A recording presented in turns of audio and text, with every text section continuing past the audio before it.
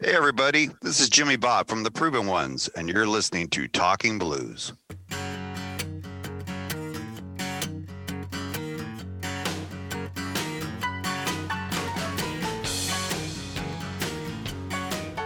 Let's start with your father. Because I get the impression your dad, I get the impression your dad was a major musical influence on you.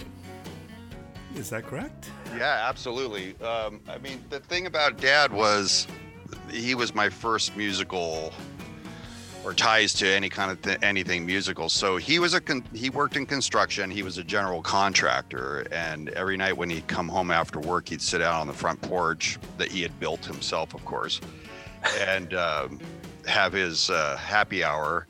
And he'd play guitar and sing. And I can just remember being so excited watching him play and make music, just him and a guitar, that I would start laughing.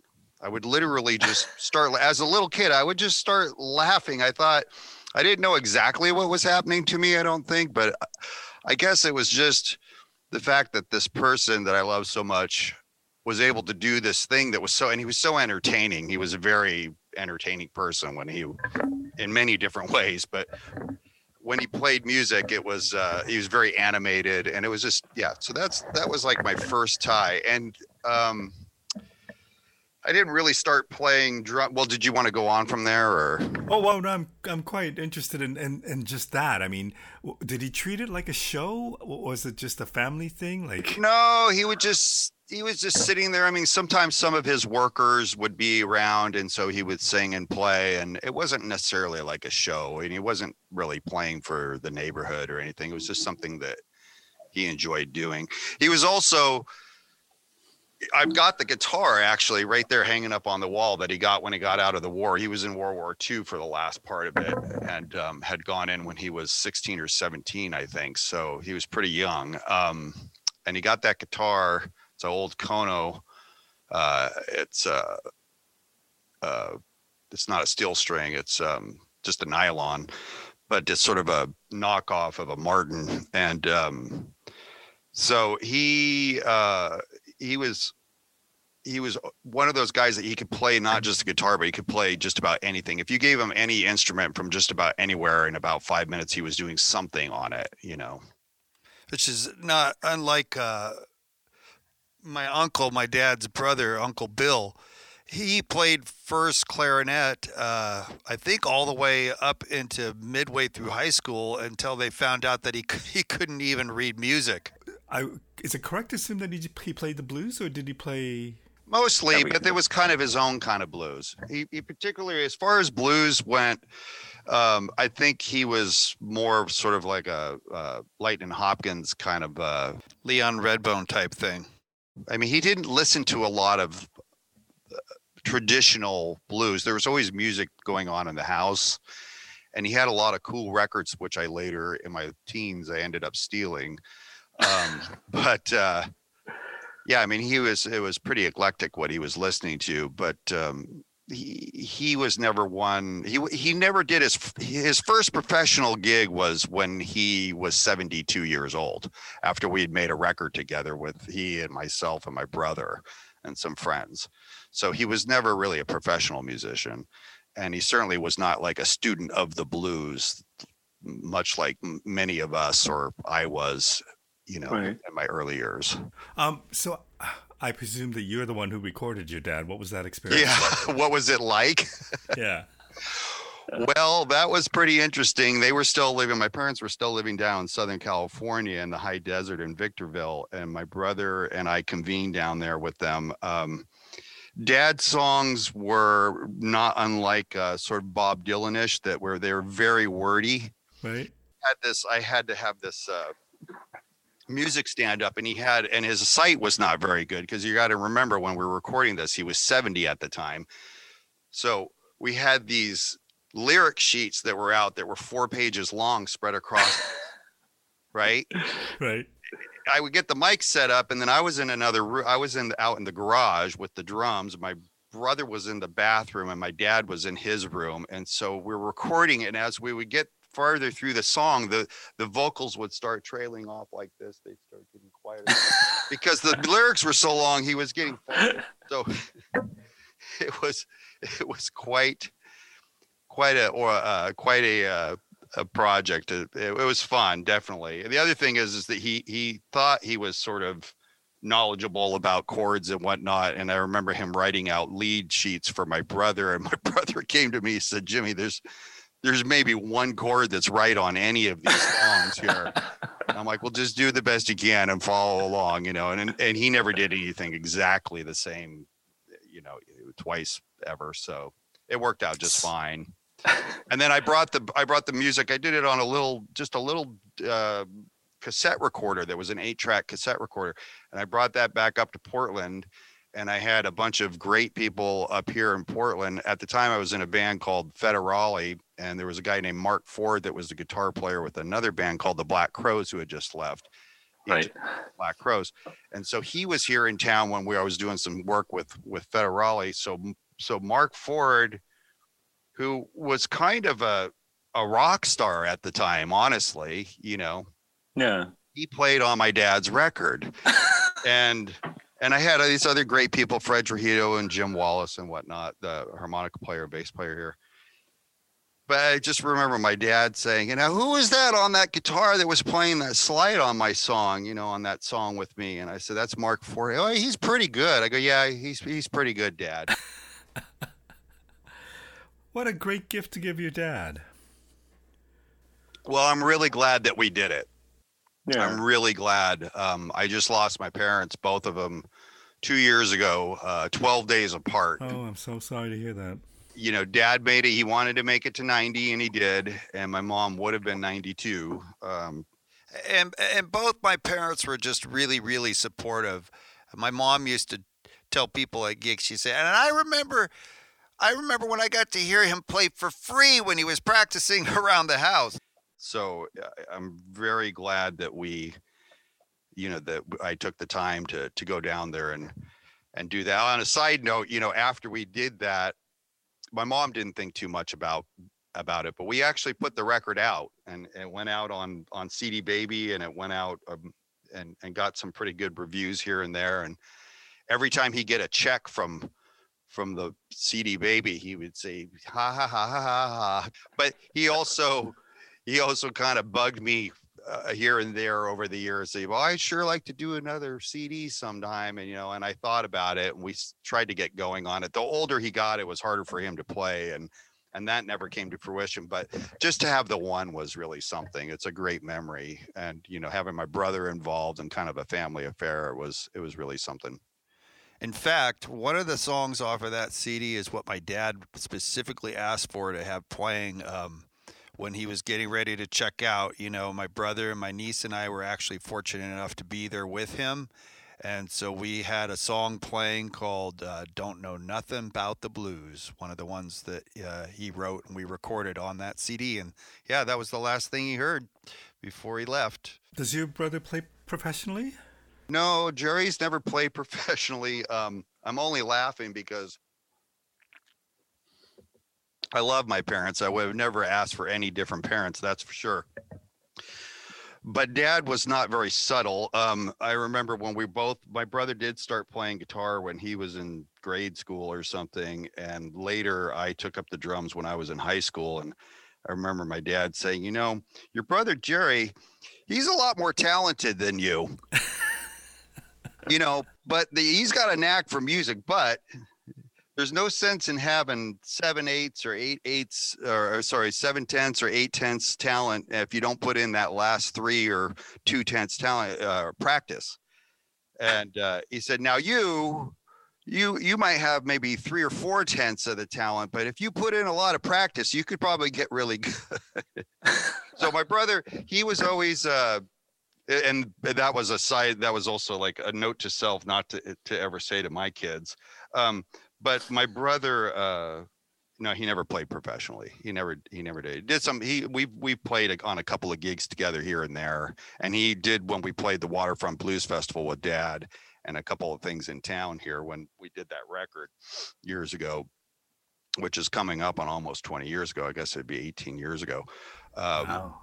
Yeah, he played with us, but he's been in Autobody, working in Autobody for the last for 35 years or something. He's one of the top people up in Washington now. We're all from California, by the way. Right.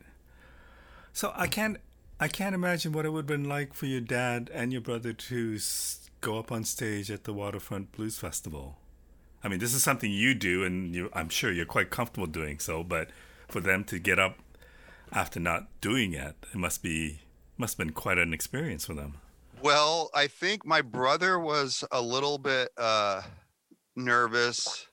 I had a lot on my mind that day and everything, but I do remember checking in with Dad and saying, "Hey, how you feeling? You okay?" I'm like, "Are you nervous? Because this is kind of a big deal." Yeah, you're right. Yeah, you have your first gig at the Waterfront Blues Fest, and he goes, I'm like, do you want a drink or something? He goes, well, yeah, no. He goes, I took a couple of shots of bourbon with my heart pills back at the hotel. I think I'm okay.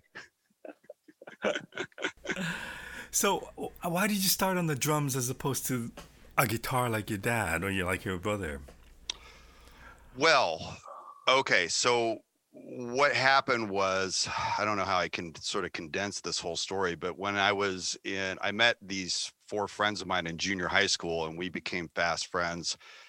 And then we got into high school, and my one friend, Curtis Smith, had an older brother, Eric, who was playing guitar. And I don't even think he really liked me that much, actually. But he wanted to get a band together, so he's trying to convince his brother Curtis to play bass. And I had one drum that my dad had bought when we were kids that was in the closet. And Eric heard about this, and he said, well, my neighbor's selling this drum kit. You should buy this drum kit, and then you could be the drummer.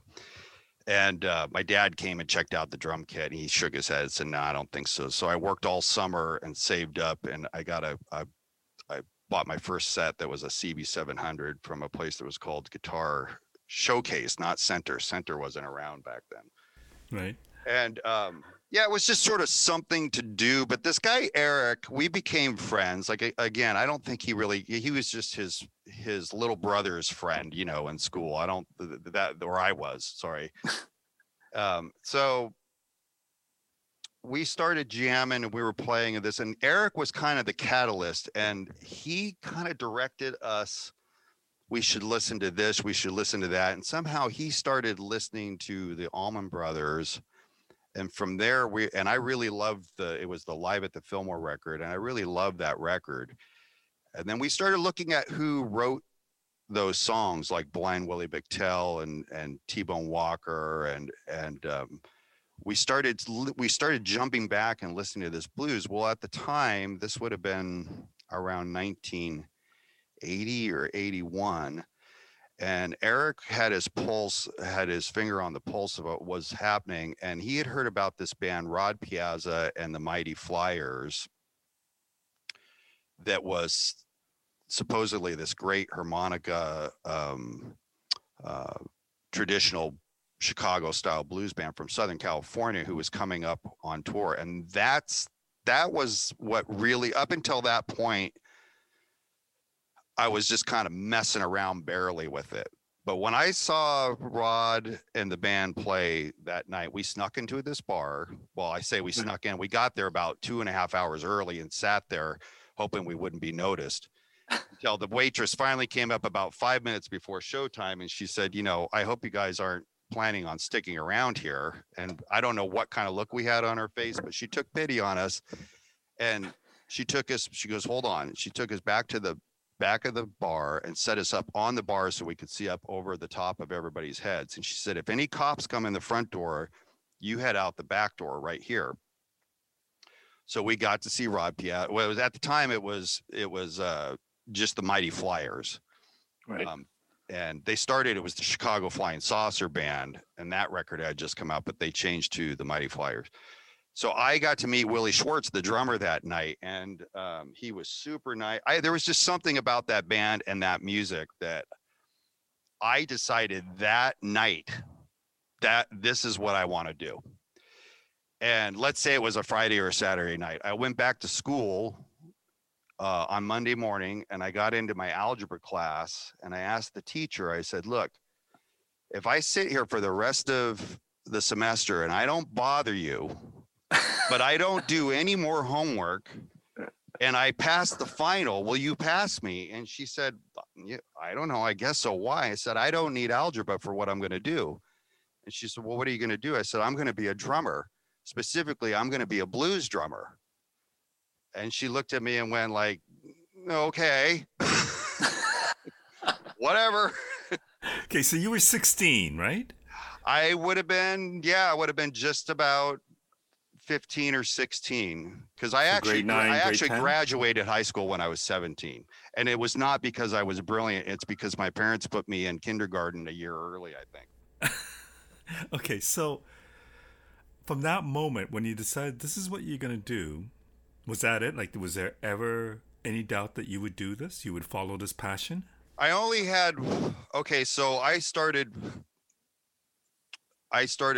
directing all of my energy toward that. What did that mean? Well, that meant that I wanted to get out. I had 2 years left of high school, I guess, at this point. So if I was 16, 17, yeah, right. So I took summer school classes to get all the hard stuff out of the way. And I'd already got my own first job. I got that when I was 15, working at a place called the Burger Pit. And I set up the last 2 years of school so that I only had 3 classes. And I would get out at 11:15, and I would go home and I would practice drums all the way up until when I had to go to work. I was a busboy at this place, and I would go and do that. And I would just work and work and work and work and work. And I actually got my first professional gig when I was 17 in my senior year of high school, playing on Monday nights at this blues jam, which is an entire whole story on itself. Did I have any doubts? Yeah, sure. There was one period after I got out of high school that for a brief time, I was working with my brother. He was a roofer at the time. And so I was loading and tearing off roofs, and then went into actually doing hot tar roofing. And I started, it was kind of a low point, not working with my brother, of course, or anything like that, but it was definitely not headed toward what my dream was. And I think there was a brief period where I started questioning playing music. And I went down to my folks where they were living in Southern California at the time. And I kind of had might have been a couple of months, honestly.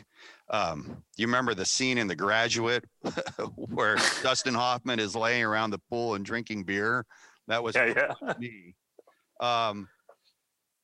I briefly considered joining the service, actually, talking to my dad, who had obviously been in the Navy, and like I said prior, and he was thinking that there probably wouldn't be any conflicts or anything coming up, and that it might be a good idea if I did that, maybe I could get in and play music. So when I went back to Northern California, back to Santa Cruz, I actually did go see a recruiting officer and drove down with her to Fort Ord to take this test to possibly go into the service for 4 years. Okay.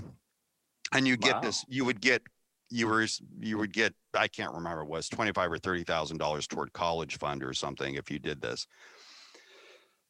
But I narrowly escaped that, because what happened was I went down there, and the guy that gave me my music test was a clarinet player. We went into this little soundproof room, and I did the test. I read the stuff, playing it for him, performing for him.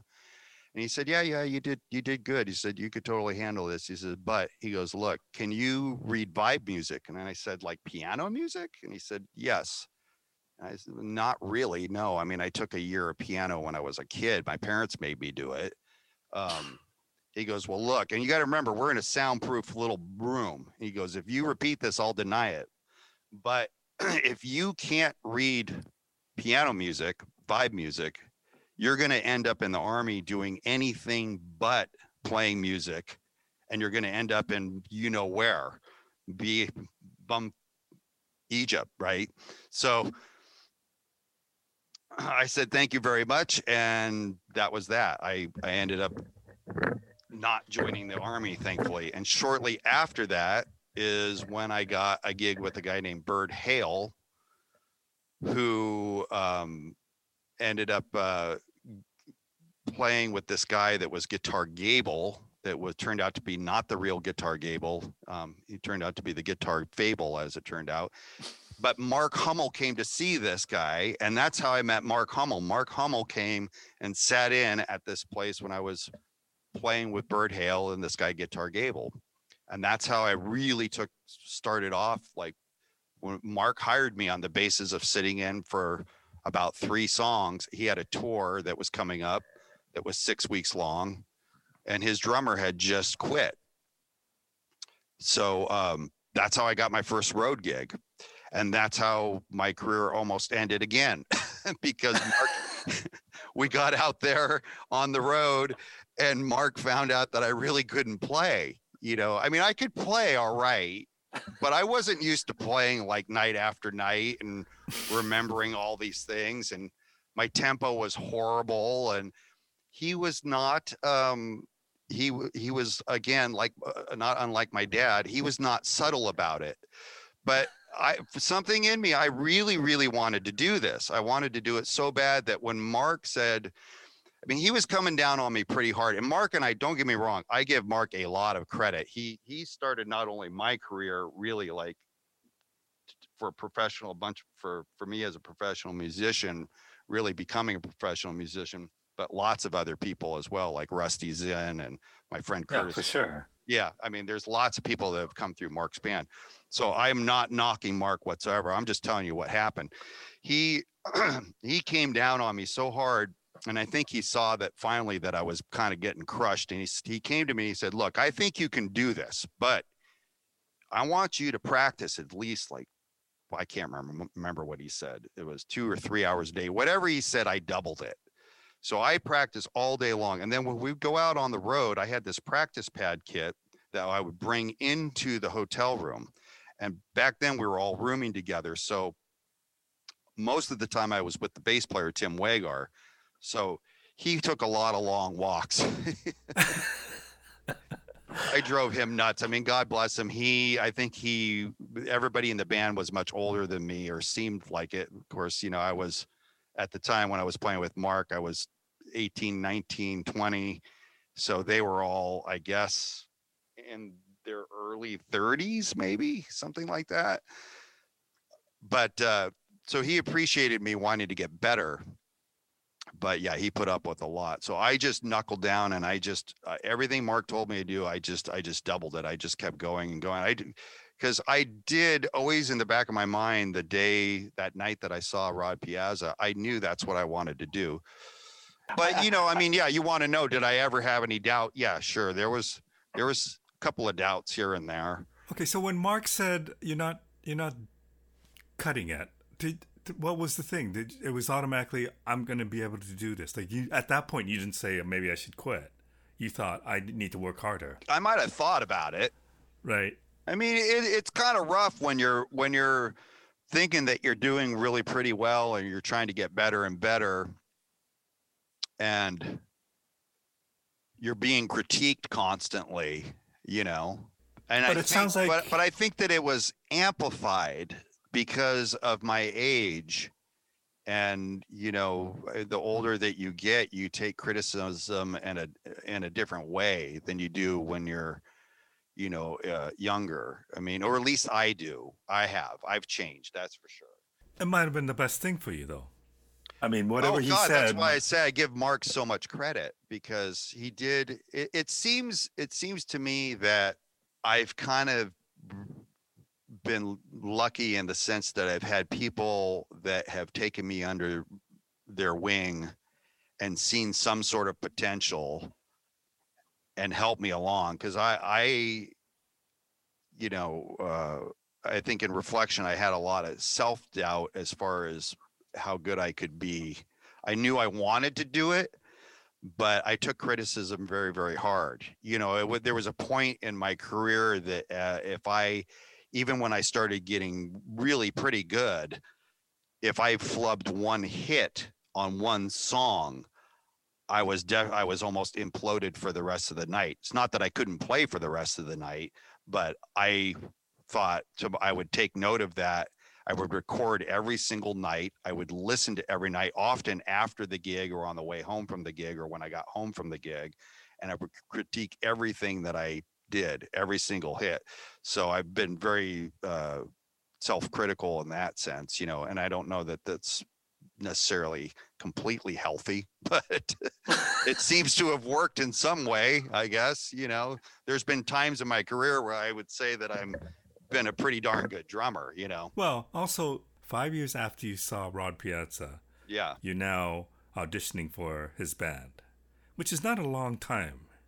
Yeah, considering I wasn't really even playing drums when I saw them. I mean, that was the defining moment when I saw that band. So not only did I audition for them when I was 21, it was actually on my 21st birthday. Right. Okay.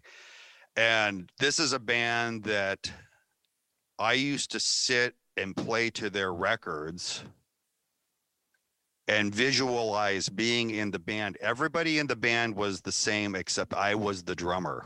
I used to play. I didn't just daydream about it, but I would fantasize about it while I was playing the drums to their records. Okay. So yeah, it was huge. And the way that whole thing came about, the original drummer, Willie Schwartz, had left, and a guy named Ed Mann had come in. And he did the Too Young to Have Fun record, and one other one, I believe. And I was on tour with Mark Hummel, and we were in Arizona, Flagstaff, I believe, Terry and Zeke's club that used to be there years ago. And the Flyers had just played the night before, and they had a night off. So Junior Watson and Ed Mann came down and sat in.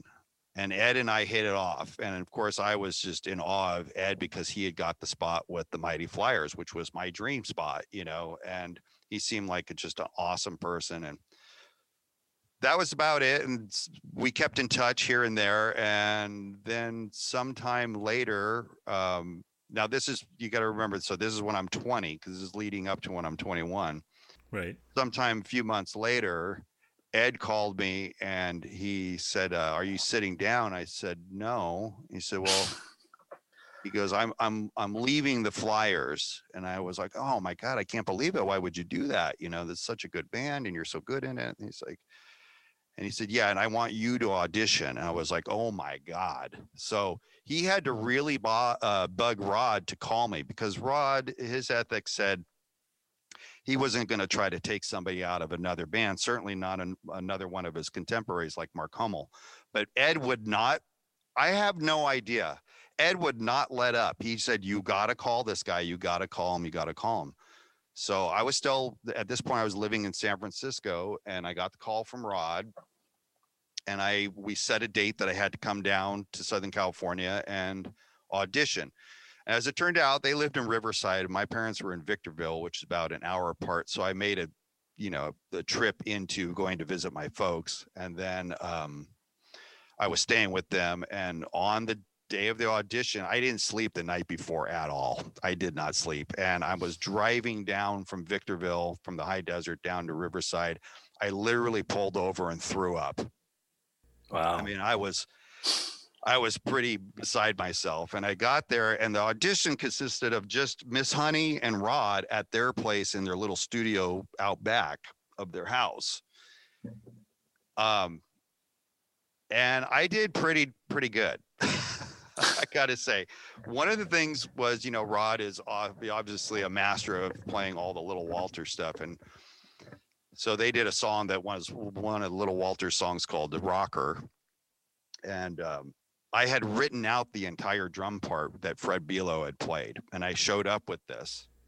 So, did you know you were going to rehearse with that song, or I did not know, but I had an idea that we might. It seemed like one of the criteria would be that whoever was going to take that spot would need to know how to play behind somebody that played Little Walter as good as that they did, as well as many different other styles of blues like Jimmy Reed and whatnot. And I remember playing a couple of songs with Jimmy Reed, and I think one of the clinchers or that cinched it for me was I can't even remember the name of the song now, but it was one of Rod's instrumentals, and we played it. We got through. He goes, "Yeah, you did pretty good, but you missed that one part." And I said, "Well, I'm sorry, Mr. Piazza. Like, I hate to correct you, but actually, you left a whole section out." And he was like, "What?" I said, "Well, you did it this way when you did it on the record live. Excuse me, when you did it on the record." And then the last time you came through town when I recorded you, you had done that section and you added this other part, which you did not do. But this time when you just played it, you had left out the whole section. And Honey, he's like, "No." And Honey's like, I think he's right. And they put the record on and I was right. So I felt pretty good about it. But I went back up to Northern California, back to my little, it wasn't even an apartment. It was just a room in San Francisco that I was renting. And I waited around, and I remember Rod left this message. He called back a few days later and he said, "Hey, babe, Rod Piazza. Yeah. We've been thinking about it. I think you should just save your money. Save it for the move down here." Because I'm sorry, I left out a key piece of the story. I was supposed to come back down and audition with Bill Stuvey and Junior Watson, because it was just the two of them when I first went down. I was supposed to come back again. He said, "Just save your money and save it for the move down." So yeah, at 21, I had realized my life's dream, which was kind of an amazing thing to happen. Looking back on it, and I've talked with Rod and Honey about this. I think Rod's actually been a little bit vocal about this. Not vocal, but I mean, he's said it in passing here and there that, I thought it was just the best job, the gig in the world that I could possibly get. And the fact that I got it was amazing. I was still very, very nervous, and, probably the self-doubt that you're talking about. I think in my career, it's been more about what I can and can't do, but not necessarily what it is that I wanted to do, which is to be in music and play drums. So,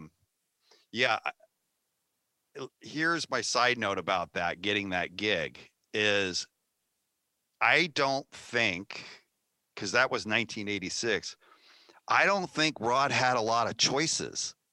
I mean, to me, it'd be like, well, who wouldn't want this gig? Who wouldn't want to play with the best blues band in the world, as far as I'm concerned, and play all this traditional blues and everything? But at 1986, you have to think about what was going on in music at the time. How many drummers would actually want to do that? And for whatever reason, I have always gravitated toward, especially in my early years, towards the harmonica and the Chicago style blues. And yeah, there was, his longtime buddy and first drummer in his band, Richard Innes, lived just down the street from him, just like a couple of miles away, maybe. In fact, when I showed up for the audition, Rod had just had his driveway done. And I said, "Oh, you got some mud pour here today, And he goes, "Yeah, Richard Innes just came over and poured my driveway." I was like, "Richard Innes does concrete?" He poured your driveway? And I was thinking, well, he's got to get the gig. Why wouldn't he get the gig? Well, Richard didn't want to do that anymore at the time. He had his gig playing, doing concrete. Right. If we go back to you touring with Mark Hummel. Oh, absolutely. Just the idea of being on the road. What was that like for you? Not knowing, it sounds like that was your first real major road experience, but what was living on the road like for you? Well, it was, I was very naive. We went on the first tour leaving out of out of the Bay Area. And when I can't remember what the first place that we went to, but it was out of state. And it was, I'm not making this up. I was, oh my God, there's a University Avenue in this town. There's a main street here. We have a main street where I live. I mean, I don't know if that pretty much sums it up for me. At what point did the road feel like home to you? Oh, well, I felt pretty comfortable. I've always been kind of a workhorse. So the long drives and all that stuff and everything at the time did not bother me. Um, but yeah, I I loved it. I mean, the whole thing about it was you're going to do something every night that you love to do. You're getting paid to do it, and then I mean, there was tumultuous times as well. And like I said, with Mark, I was self-doubting and having to work on this and everything, but I was determined, and I had a place I could even practice in the van for a limited amount of time without driving everybody nuts. But I was pretty happy as far as doing what I wanted to do. And I didn't have any problem with sleeping in motels and sharing rooms, and that never got to me. I didn't have a family at home, so there was nothing like that pulling me back, wanting to be back home. I had girlfriends here and there, but if something came up and it seemed like that it was either going to be music or them, it was always going to be music. And then just got to the point where I just make that clear up front. I mean, this is always going to be my number one thing. So if we're going into this, you should just know, like, don't ever ask me to not do this, because I'm never not going to do it. So if you have a problem with me being gone or whatever, this is not going to work. I mean, I just had no doubt about those things at the time. And the other thing that happened quite a bit with Mark, that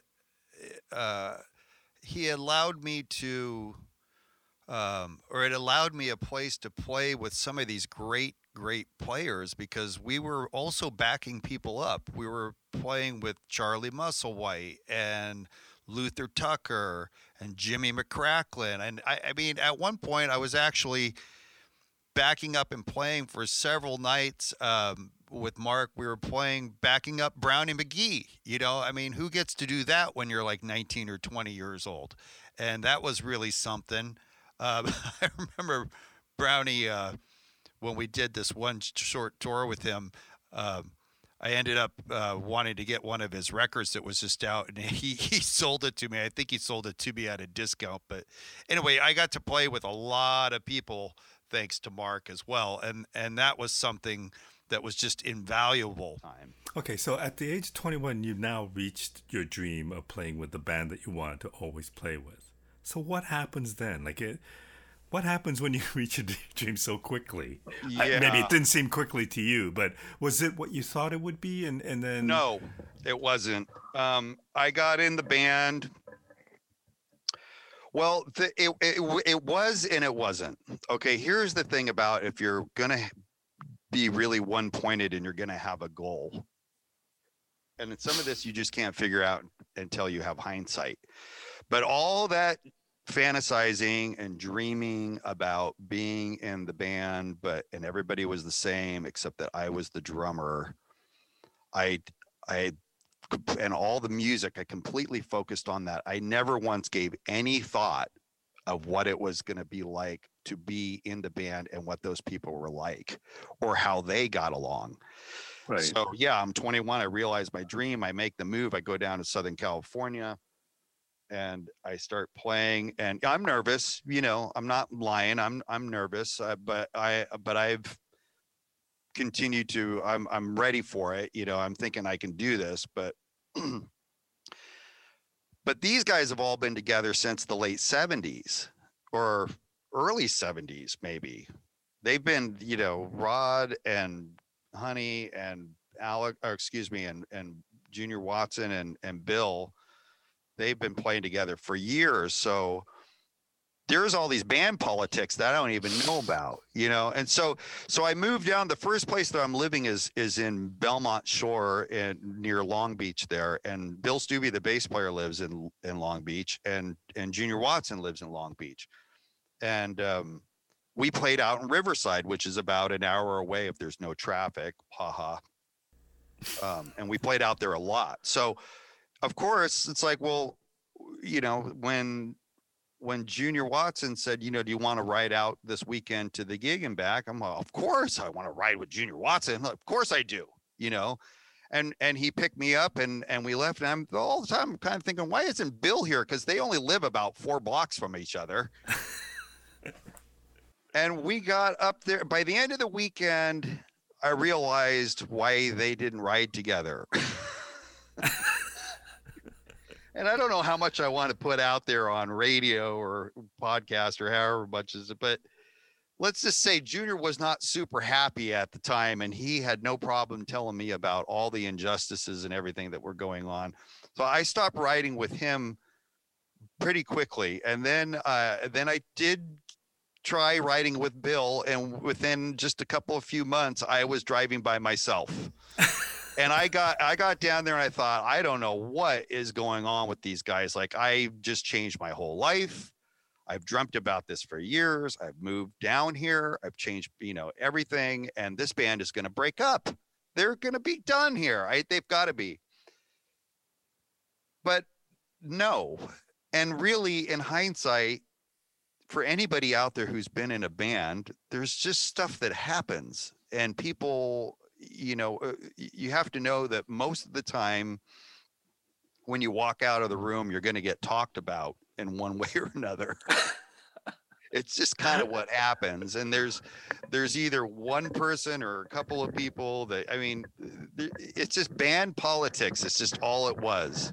And it was no different than any other band that I've ever been in.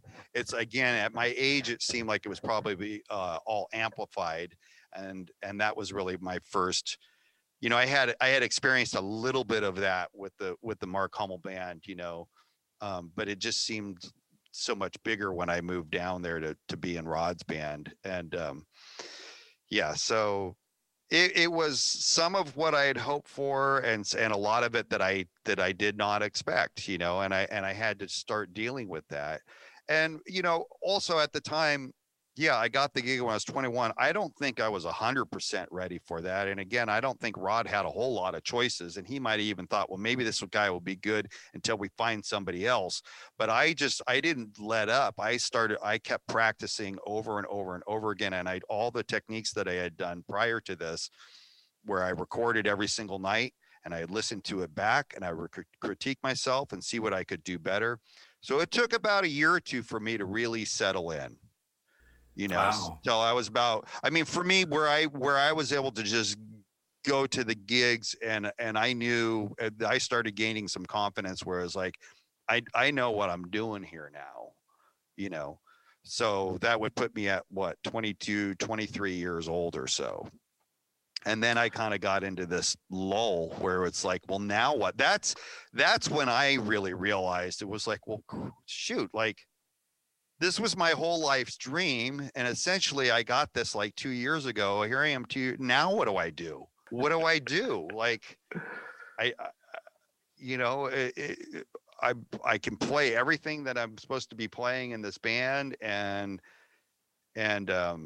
there's no sense of me just, beating a dead horse and like running these songs over and over and over again. I needed to do something different. And that's when I, ended up finding my second drum teacher, the first being Forrest Elledge, who was in the Bay Area, one of the top teachers in the Bay Area, and the second one being Murray Spivak, who was in Los Angeles. And I met him via Ed Mann, who was the one who was playing in the Flyers prior to me. He told me that he had been taking some lessons from Murray Spivak, and I decided that, well, if I'm kind of settled in this band, that I need to keep moving forward somehow. So I need to do something other than just this, where I need to improve myself in my playing. And so that's what the next step was for me. Okay, so what's it like to say, okay, I'm going to go back and not relearn the drums, but to kind of work with a new drummer and try to work on your technique? Right. Well, for any of the drummers that are out there, I started out playing what's called match grip. So you're holding the sticks the exact same way. all of my heroes, with the palms down, all of my heroes were drummers that played traditional grip, which was more of like the marching band type thing, where the left hand is, the palm is up. So I decided when I got in with Murray, and I didn't just call up Murray and go, hey, I want to take drum lessons from you. Murray had a waiting list. It took me months. I think I might have waited half a year to even be able to get in and do my first lesson with him. And Murray had taught, he was sort of the hand technician guru of the West Coast. He was a guy that worked in films as a sound effects and recording engineer. He moved out to California in 1926 when movies were just starting in with actual sound. He was a vaudeville drummer, and so they were looking for people that knew how to, back then it was called, when you worked in vaudeville, it was called cutting an act. So you literally had all the bells and whistles to accompany the people that were on stage. So these were people that the movies, as they were implementing sound, they were looking for people that could come up with ideas for sound effects, because there weren't any, there were no sound effects. But Murray was also a drummer. I got to finish up on Murray real quick as far as that part of it. His first big picture was the original King Kong. That's the sound of the monkey roaring is three different animals, two of them recorded in reverse or played in reverse. The sound of him beating on his chest is Murray on his assistant's back with timpani mallets. Okay, and he went on to do Around the World in 80 Days and My Fair Lady, Hello Dolly is when he won his first Academy Award for sound. Up until then, the department had just got it, but he was responsible for 8 other Academy Awards until he finally got his own. He got the Golden Globe Award. He had every award you could think of from the movie industry in his apartment in Park La Brea in Los Angeles.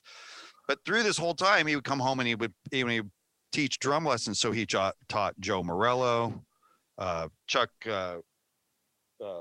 Silverman, the Wackerman Boys. His big one, he was teaching Louis Bellson how to play drums in 1942, if that means anything. Yeah. So this guy is no lightweight, all right? So I went in and I decided that I told him I want to learn how to play traditional grip. And so that's where we started off. And he was a pretty intimidating guy for such a slight person. You know, I mean, when I met Murray, he was 88. But he just said, I'm going to tell you right off the bat after the first couple of lessons, if you don't have the talent to do this, I'm not going to teach you, because it's just going to be a waste of my time and a waste of your money. And thankfully, he never said that to me. So, and he kind of befriended me. I mean, he's the whole idea was he had about 50 or 52 lessons to get through his program. And you're supposed to come every 2 weeks. And he asked me right off the bat, he said, if you can't come every 2 weeks, then we're going to have to hold off on this, because I don't want to have somebody who's just going to start and then stop and start and stop. And I'm in Rod Piazza's band at the time. We're a touring band. So I just flat out lied and said, oh, no, I have no problem. And I was just going to hope for the best, because I had already waited months to get in with this guy. And something told me that I really needed to take lessons from him. So we started in, and let's say if it was in the wintertime when we were touring less, it went okay. But every time a tour would come up and I was just about to call and tell Murray that I had to cancel, he would call me first every time. I'm not feeling good, Jimmy. I think you're just going to have to come next week. Come to, you're going to hold off on this one, and you come in a couple of more weeks, I'll let you know. And so I would luck out, and I would get an extra 2 weeks to work on that lesson that I had, because you went every 2 weeks. So now I had a month to do it. And sometimes he would cancel again. So I was actually with Murray for a little over 3 years, not because I was a slow learner, but because he was sick a lot. He was, I mean, then he turned, I mean, when he died, he was just about to turn 92. So I knew him for just about almost 4 years. And during that time, he sort of befriended me. I would go over and I would actually stay at his apartment there in Park La Brea, even though I only lived a few miles away, because he needed to get up in the morning and go to the farmer's market. And I would go shopping with him, and we watch movies together. And, he was, I got all kinds of great stories and stuff from him, from the music stuff and movie stories. But all the time I'm working on my technique, I'm working on. But how easy is that to change your playing style? Well, it's okay. So what happened to learning the traditional grip, my left hand was actually very weak, but it didn't have any bad habits. So I didn't change when I started taking lessons from him. It took several months, maybe even the first year, before I even started to implement any of it on stage.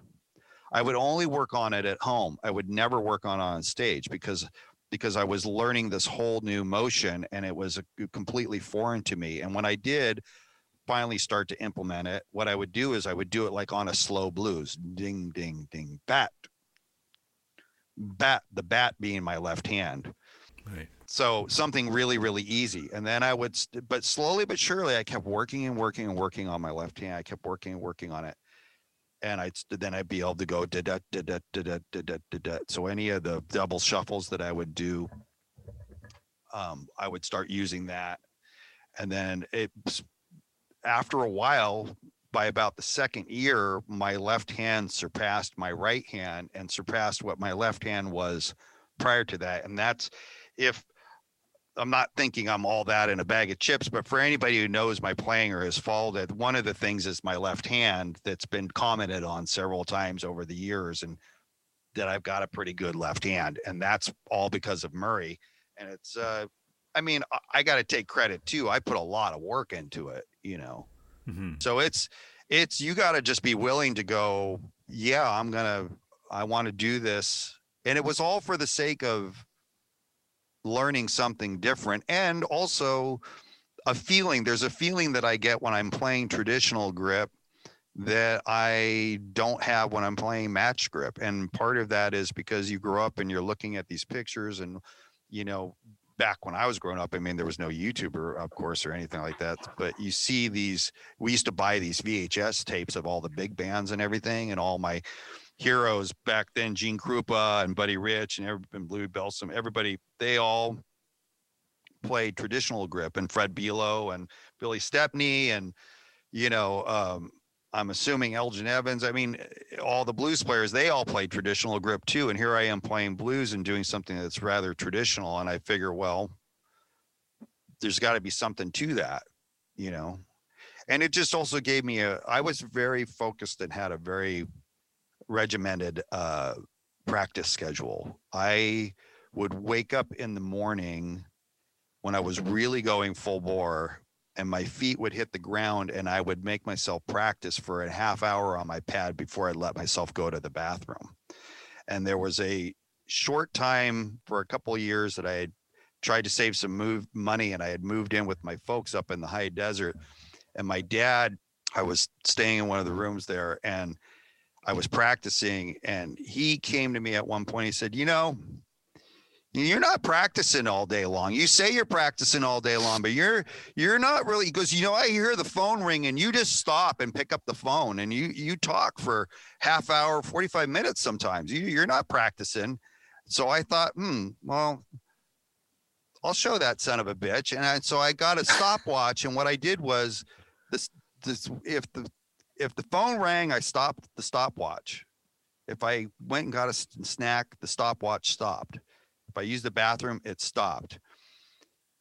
And he was right. I mean, that's the thing. It's like you think that you just practiced for 6 or 7 hours. But if you're goofing off and doing a bunch of other stuff and you're answering the phone or you're doing whatever, the clock's not running. You're not practicing during that time. So you think you're practicing 6, 7 hours and maybe you got like 3 or so. So I launched into, well, I'm going to get 8 full hours of practice every day, which takes about 12 hours. Wow. So, and then maybe I might give myself a break if I had a gig that night. The gig didn't count as practice, by the way, but maybe I'd give myself a break and I would only practice 6 hours that day if I had a gig that night. And I would do all of my stuff that I had to do with Murray. And then I had different things that I would do on the drum kit. And then I started getting into the Louis Bell, some double kick stuff. And so I practiced ostinatos on the double kick while I was practicing other things on top of the kit. And then I'd have a free time where I would just use for being creative. That was sort of like playtime, but was still practice. And maybe playing to something new or something different and something other than blues. And I was very regimented about it. And it's a good thing that he actually said something. And my playing progressed. At one point in my 20s, that's the most technically and proficient I've ever been in my life. Sadly, I don't know if I'll ever get back to that point again. But I feel like I'm a much more musical drummer in my older age at this point. But it's a big commitment. Another long answer to a very short question. But obviously that commitment is probably the reason why you've been nominated for Drummer of the Year so many times by the Blues Music Awards, or the fact that you're in the Hall of Fame for the Cascade Blues Society. I mean, it's that dedication that you've displayed.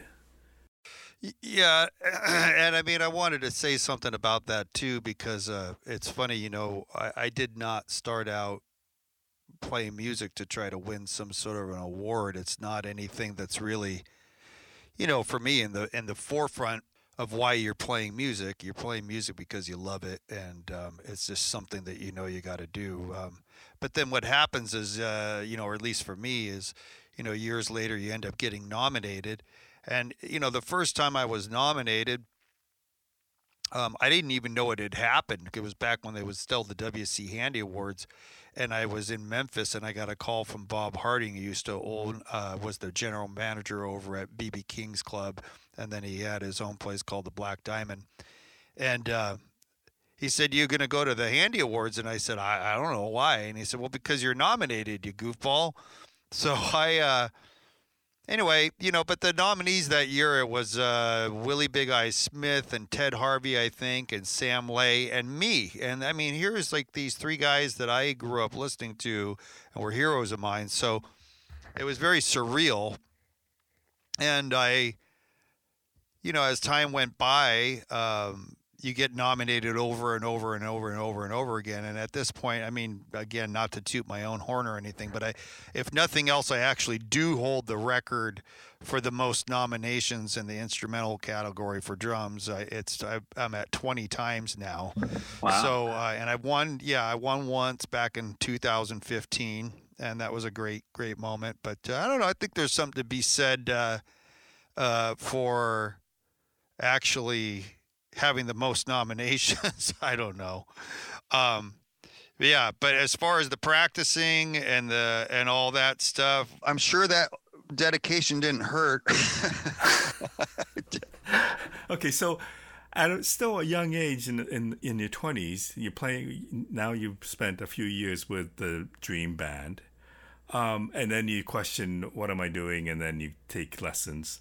Where does it go from there? You wind up joining the Fabulous Thunderbirds at one point. Well, we're kind of jumping ahead. I can't go. I was with Rod for 10 years.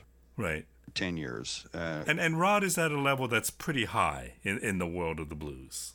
Yeah, it's really high. And to like I said, backtracking, I don't know that I was really absolutely his dream drummer when I joined, but he's also mentioned that that I ended up proving him wrong by sticking with it and becoming the drummer that I was during that course. And it was I learned a lot from Rod. I learned a lot. That band Junior Watson was in the band for a year and a half, and then he left to join Canned Heat, and then we had Alex Schultz came in on guitar. So then that was the first change that there was while I was in the band. And the band with Alex and Bill and Honey and Rod and myself, I don't think I've ever been in a band since that had that much dynamics. We had a range of dynamics that was just it was unbelievable. And that's something that I learned from Rod. I also learned from Rod, I mean, other things that didn't have it necessarily anything to do with music. That was, you know, he used to say to me, you know, you see everything, Jimmy, it's like really just black and white. He says there's shades of gray. And it wasn't just about music. You know, there was other things, band politics that were going on at the time and whatnot. But you know, the other thing is with Rod is I got to play with all kinds of incredible players. Johnny Dyer was always coming down to City. Larry Arkansas Davis lived not too far away, and he would come and sit in at Carlos O'Brien's in Riverside.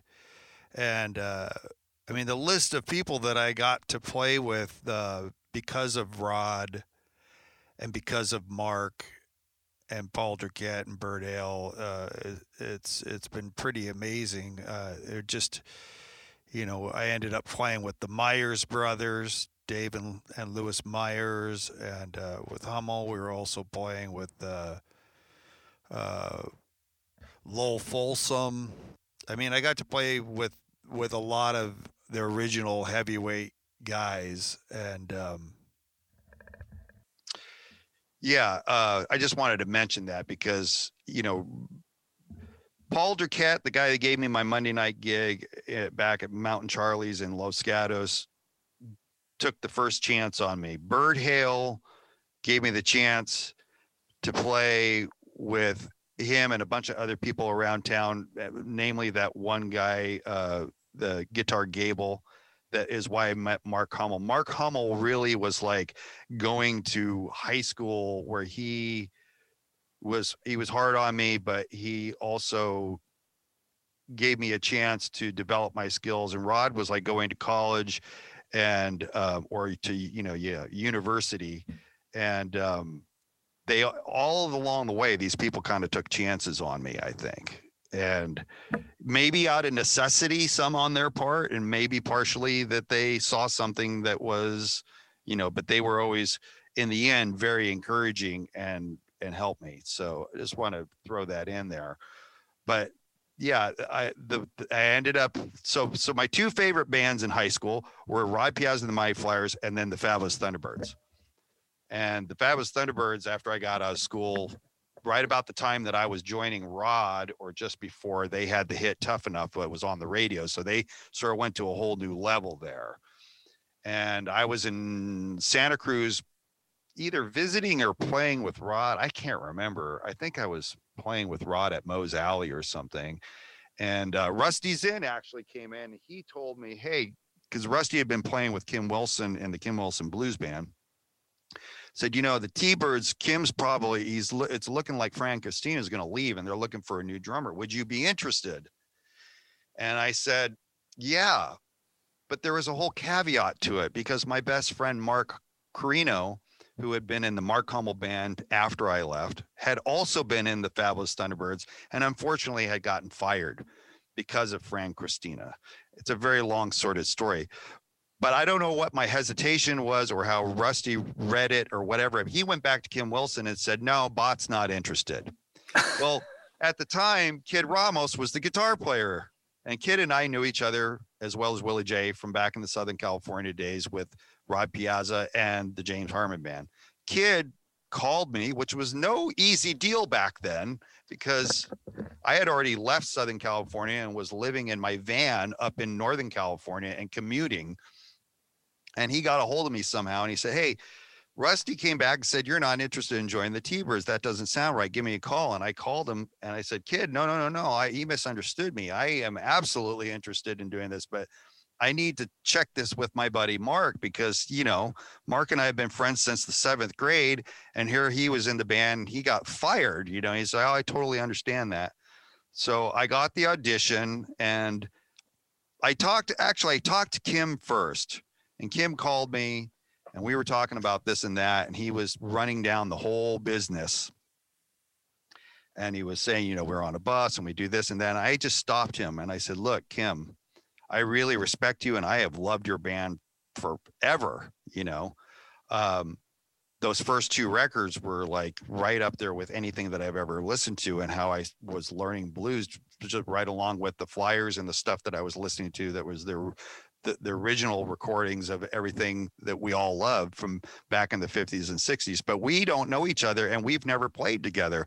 Don't you think we ought to get together and play first before we decide anything about me even considering coming in? He said, you know, you're right. So I made the drive all the way from North here, all the way back down to Southern California to go do this audition at Kid Ramos's house. And I show up after driving all day, or from early in the morning, and get there in the afternoon. And they're just finishing having an audition with Stephen Hodges. Now, Stephen was the drummer in the James Harmon band that Kid and Willie were with James Harmon and Hollywood Fats for years. And Here comes Steve Hodges, comes walking out of Kid Ramos's house with his drums. And I was like, shit. Well, that's that.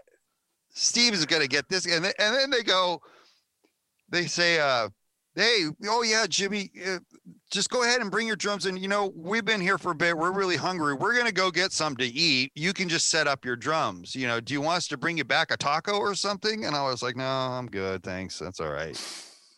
And so they all come back and they're going to hang out. And of course, in my mind, they're probably going to hang out and figure how Steven's going to come in. You know, we got to go back and do this thing with Bot real quick or whatever and get rid of him.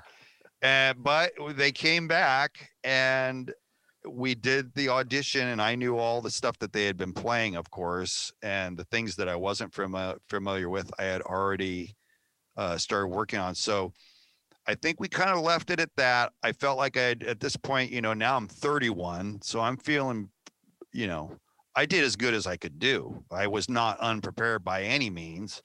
But I just figured, Steven's probably going to get it. Well, Kim ended up calling me a few days later on Valentine's Day. I always seem to have these dates in my life that show up on certain days that are kind of either holidays or birthdays. And he said, hey, you got the gig. If you want the gig, you can start this coming month, you know, in March. So I will say this. I knew Kid and Willie a little bit.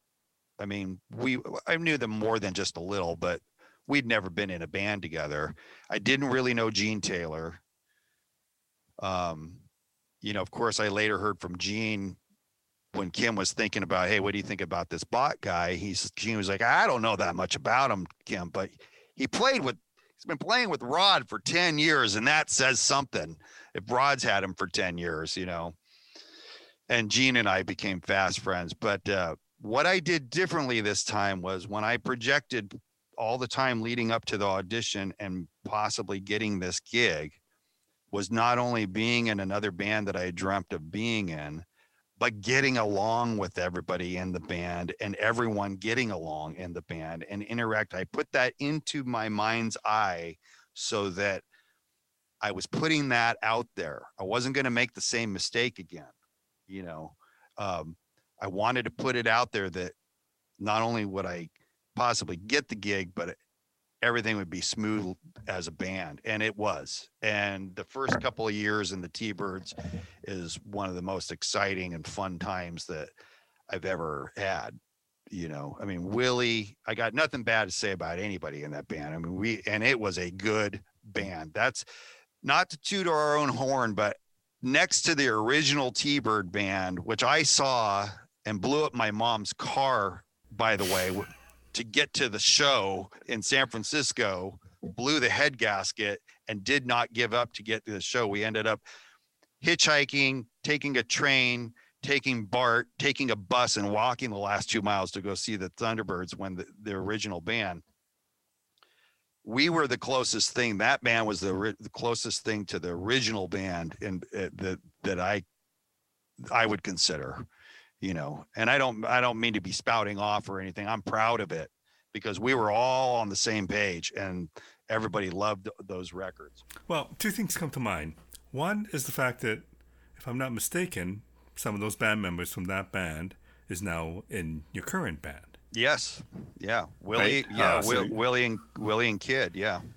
So, and that's like many years of, I guess, playing together that you've had this relationship with them. The other thing that comes to mind, and you've mentioned this a few times, is how difficult it is for a band to stay together. Obviously not the first person to mention this, and this is a problem that a lot of bands have. But when I look at your career, you seem to be in a lot of bands, you know, and it seems like it's a band thing, like the Manish Boys, like the Proven Ones, like the Thunderbirds, as opposed to you being a side person. And I'm sure you do side person gigs, but you seem to have this thing about being in bands. Am I correct in assuming that? You are correct. I mean, all along the way, when I was with Rod and even when I was with Mark, I was always doing side gigs, but that was not my band. I was always in a band, and then I would do other stuff. You know, if we weren't working, I would be playing with other people. People would ask me and I would say, sure. But they weren't my band. And yeah, I'm 55 now this year. And I gotta say, I still have a little bit of that. Maybe it's being naive, I don't know, or maybe it's I don't even know what to call it. But there's still a bit of like now with the Proven Ones, an all for one and one for all, that you're in a band together. There's something about that you're right. I've never really thought about that, Mako, that there's something inherent in me that wants to be part of a group and have a common goal and doing something that's together. And I have found, of course, let me just say this, with Mark's band, it was Mark's band. Yeah. I was in the band and I was part of the band. And when I was in Rod's band, it was a band. And he even said, I remember the day of the audition, he goes, I like to think that everybody has a say in this band, but somebody's got to make the final decisions, and that person is me. So you just got to know that coming into it. And of course, with Kim, it's Kim's band. There's no question about that. The Manish Boys, Randy Chorkoff was in charge of that. I mean, we had a lot of say within that band as well and everything. The Proven Ones is a democracy, and everybody, for better or worse, agrees on it, or we don't do it, or enough of us agree on it. Thankfully, we haven't had any real major conflict that we didn't all think after talking about something, this is either a good idea or this is not a good idea. It's also a testament to why it's so hard to get anything done in a democratic. Well, I can imagine it would be difficult. Because there's only 5 of us, and it's tough to. I mean, we don't fight or anything, knock on wood, but it's everybody's got their ideas in it, and to try to get an okay on everything. Like if we were doing an interview with the guys today and we were going to set this up, it would take a lot longer than just a couple of texts back and forth saying like, what about this time here? No, I don't know. Maybe that's not really good. I got this other thing. It would probably be about 2 weeks out before we could actually get everybody together to do it. But you're right. How do you come up with that band thing, though? I mean, it's also not only the fact that you have 5 people, but it's also geographically far apart. Yeah, that part of it is a bummer, especially. I mean, we were really set to go this year. We were. I mean, in a nutshell, what had happened with the Proven Ones is it was going to be sort of an offshoot of the Manish Boys. And originally, when we started recording the first record, Wild Again, Sugar Ray Rayford was on board to be the singer, and everybody came out to my place here to the studio in Portland, and we started throwing down some stuff, just thinking that maybe we'd just kind of get going on a recording. Sugar got really, really busy, and his career was taking off, and so that's when Anthony Gerasi, and when I knew Anthony from, well, I knew of him quite a bit, but he had also, through the Manish Boys, when Randy Chorkoff was alive, he had done, I think the first time I met him was when we played in Lebanon, in Beirut, that I actually played with him, and he told us about this guy, Brian Templeton, who he thought would be a great add, to the band. And I didn't really, of course I knew who Brian was, and I had heard of the Radio Kings and all that, but I didn't really know much about Brian. And then we had a couple of people that did some auditions via, the internet, as far as sending us tapes. And I heard Brian, and I was like, oh my God, like that is the guy. This is it. Like and everybody else was like, yeah, Kid and Willie said, this is it. So Brian came out here to Portland, flew out, never even met him in person that I know of. And he just nailed everything. And we had an instant connection. He stayed here at the house. It was just like having somebody that you've known for years being in, there was just good feelings all the way around. And I can't say enough about any of the guys, they're all great guys. So I'm digressing probably again. No, but so what happens next? Because of the pandemic, everything's kind of put on hold. First of all, we did the Wild Again record. Right. Which did really, really well. And you got to remember, well, our first actual gig with Brian was on the main stage on 4th of July at 5:00 p.m., right, at Waterfront Blues Festival in front of 25,000 people. That was our first gig.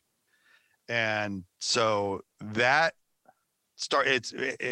that's what started making noise right off the bat. And the record started doing really pretty well.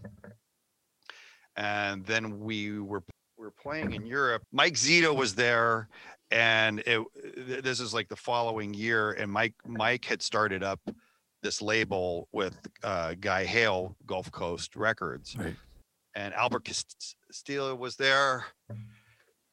And we went on, and we hadn't played in quite some time, because this festival is in very end of April, beginning of May. So it was right before the Blues Music Awards, because the BMAs are in May, right? Yeah.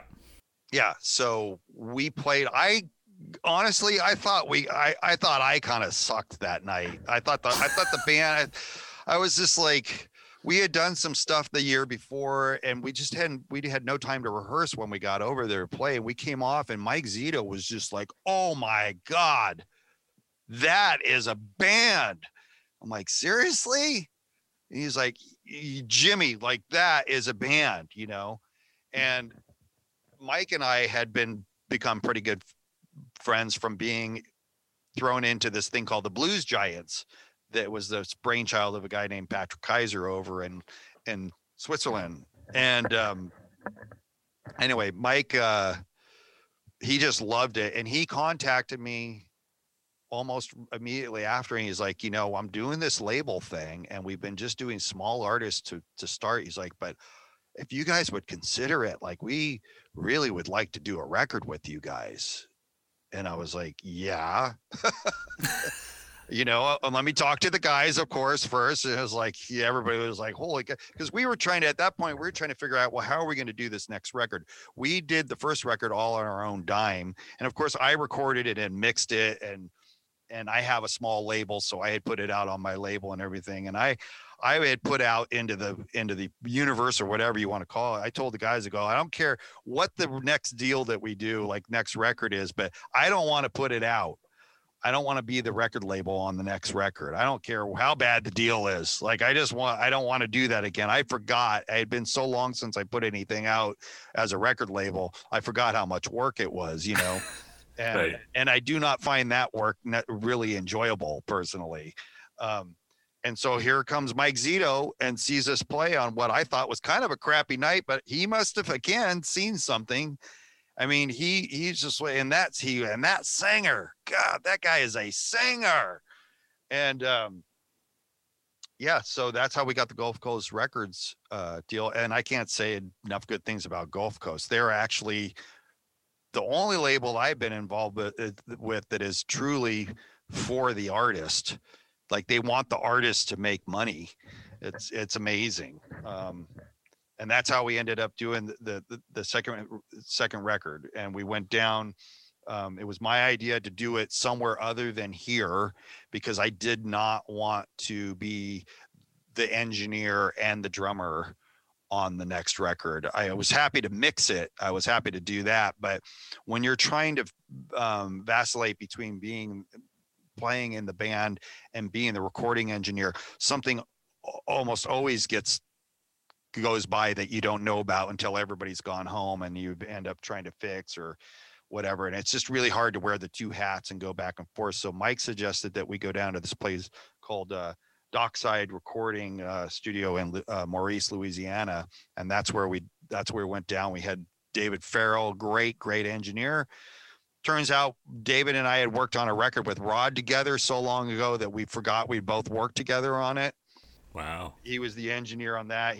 David's just a world-class engineer. He's been around for years and years and years, and done, thousands of projects. And so he was the main engineer. As it turned out, I did end up engineering some of the record while I was down there, because the days were just so long. When it got into overdubs and whatnot, David needed a break. So I took over and did some of that down there.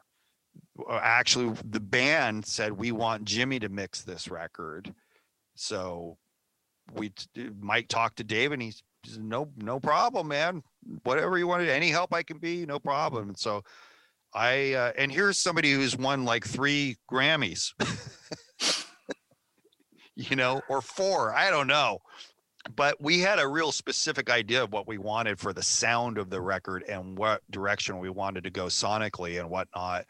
And the guys just felt like it would be good if I did it. And I think that we did, really, really well. The album's called You Ain't Done. It's on Gulf Coast Records.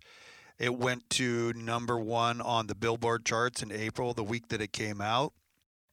And I'm at the point in my engineering skills that I had a clear idea of what I wanted to do, and I already have an idea of what I'd want to do on the next record at this point, which is, all along this way I've been doing recording. I've not just been a drummer, but for almost the last 20 years I've been doing recordings as well. So, and now I have a full Money Pit studio. Not in the garage. It's a separate building, dedicated building, that I am constantly recording people and doing stuff out here, and people send me projects from all over, around the world or whatever. And either I'm doing something where I'm mixing something, or I'm drumming on, or having other people record on. And, got musicians here in town that are doing stuff where they're doing stuff for commercials or whatever. And they come in and somebody needs a harmonica part, and then or whatever it is. So that's the other thing that my career has morphed into, and that I really, really, really enjoy. It's like learning another instrument, honestly. I wonder, I know that because of the pandemic, things have kind of been put on hold, but from the studio's point of view, it sounds like you're really busy and you're still working a lot. Yes. Okay. I am very busy monetarily. I don't know if I want to go into that. I am very busy. But I'm also doing a lot of stuff during all these months and everything that's basically on spec, because it's with musicians that are out of work. So right. There's no money really to go around on it. But at some point there will be some money to be had back when I'm one of those people where, you wrote me the other morning. You're like, hey, what is it? It must be like 5:30 or 6 in the morning where you are. It's like, well, yeah, it is. And I get up about 5. I know it seems kind of crazy as a musician, but I get up so that I can come out and work on stuff, paid or not, every day in the studio, because I need the time. The studio is another part of being creative. It's a creative process that involves a completely different skill set than playing an instrument. And there's so much to learn, no matter how good you are, that I need the time to be able to just have that time and work on stuff just for me. So I'm out here at 5 or 6 o'clock in the morning. By 8 o'clock or so, you know, or just before then, I've got to get the kids are all on online school right now, but you know, dogs got to be walked. The kids have to be fed. We have to get them on their online schooling and all that and everything. So yeah, I'm busy. I'm definitely not getting rich off of it. I'm in the same boat as everybody else who's, for the most part, a touring or working musician. But I'm not one of those people who would just go, well, I'm not getting paid for this, so I'm not going to do it. Like, I can't do that. I cannot do that. And likewise, there's people here in town that are amazing artists that a couple of them that I was working with pre-COVID, that it was like, well, I'd really like to come over and do this stuff, but I don't have any money. And I'm just like, let's just do it. Like, it's better to be doing something than nothing. And we'll just keep working on it, and we'll log the time, or, you know, we'll discount some of the time or whatever, but we'll log it, and we'll just hope that the money's all going to come back around at some point, you know. I'm a little more conscious, obviously, in my older years since I've had kids, about money, but I just want to throw in there that when I started off this whole career, you know, from the time, like I said, when I was about 15 or so, when I saw Rod, I never once gave any money a thought. You know, I never gave money a thought at all as far as wanting to be rich and famous or anything like that. It never occurred to me. I didn't know that by the time I was going to be 42, I was going to have my first kid. Had I known that, I probably would have put some more thought into that and taking care of money a little bit better. But we're doing all right. You know, my wife works, and we've got some other source of income here and there. And you know, it's a struggle, but I still feel successful. And it's all about learning and doing something new, you know, for me, and getting better at something. Well, it seems like your whole life, that's the way you've been, is always improving yourself and looking for getting better. This is pretty impressive. Well, I appreciate that. I will say, though, since COVID started, my drumming has suffered horribly. Well, I have to wrap this up, but I was going to ask you, my last question is, like, what have you learned about yourself because of the pandemic or because of the situation? Well, I mean, we kind of just were talking about it right now, but I realized when everything shut down, well, on a funny note, actually, this is the first time that I've ever had in my life where I go to bed at the same time every night. So I have, like, I'm asleep by, say, maybe like 10 o'clock. Right. And then which is what allows me to get up so early. So I've realized that that's not a bad thing. I mean, I'm kind of being facetious here, but not really. Getting a good night's sleep is not a bad thing. And I kind of get now this, for lack of a better word, the civilians, the people that are not musicians, that are not been touring musicians, having a schedule. I mean, I've just never had that, and that's been something that's actually been really beneficial. But on a more serious note,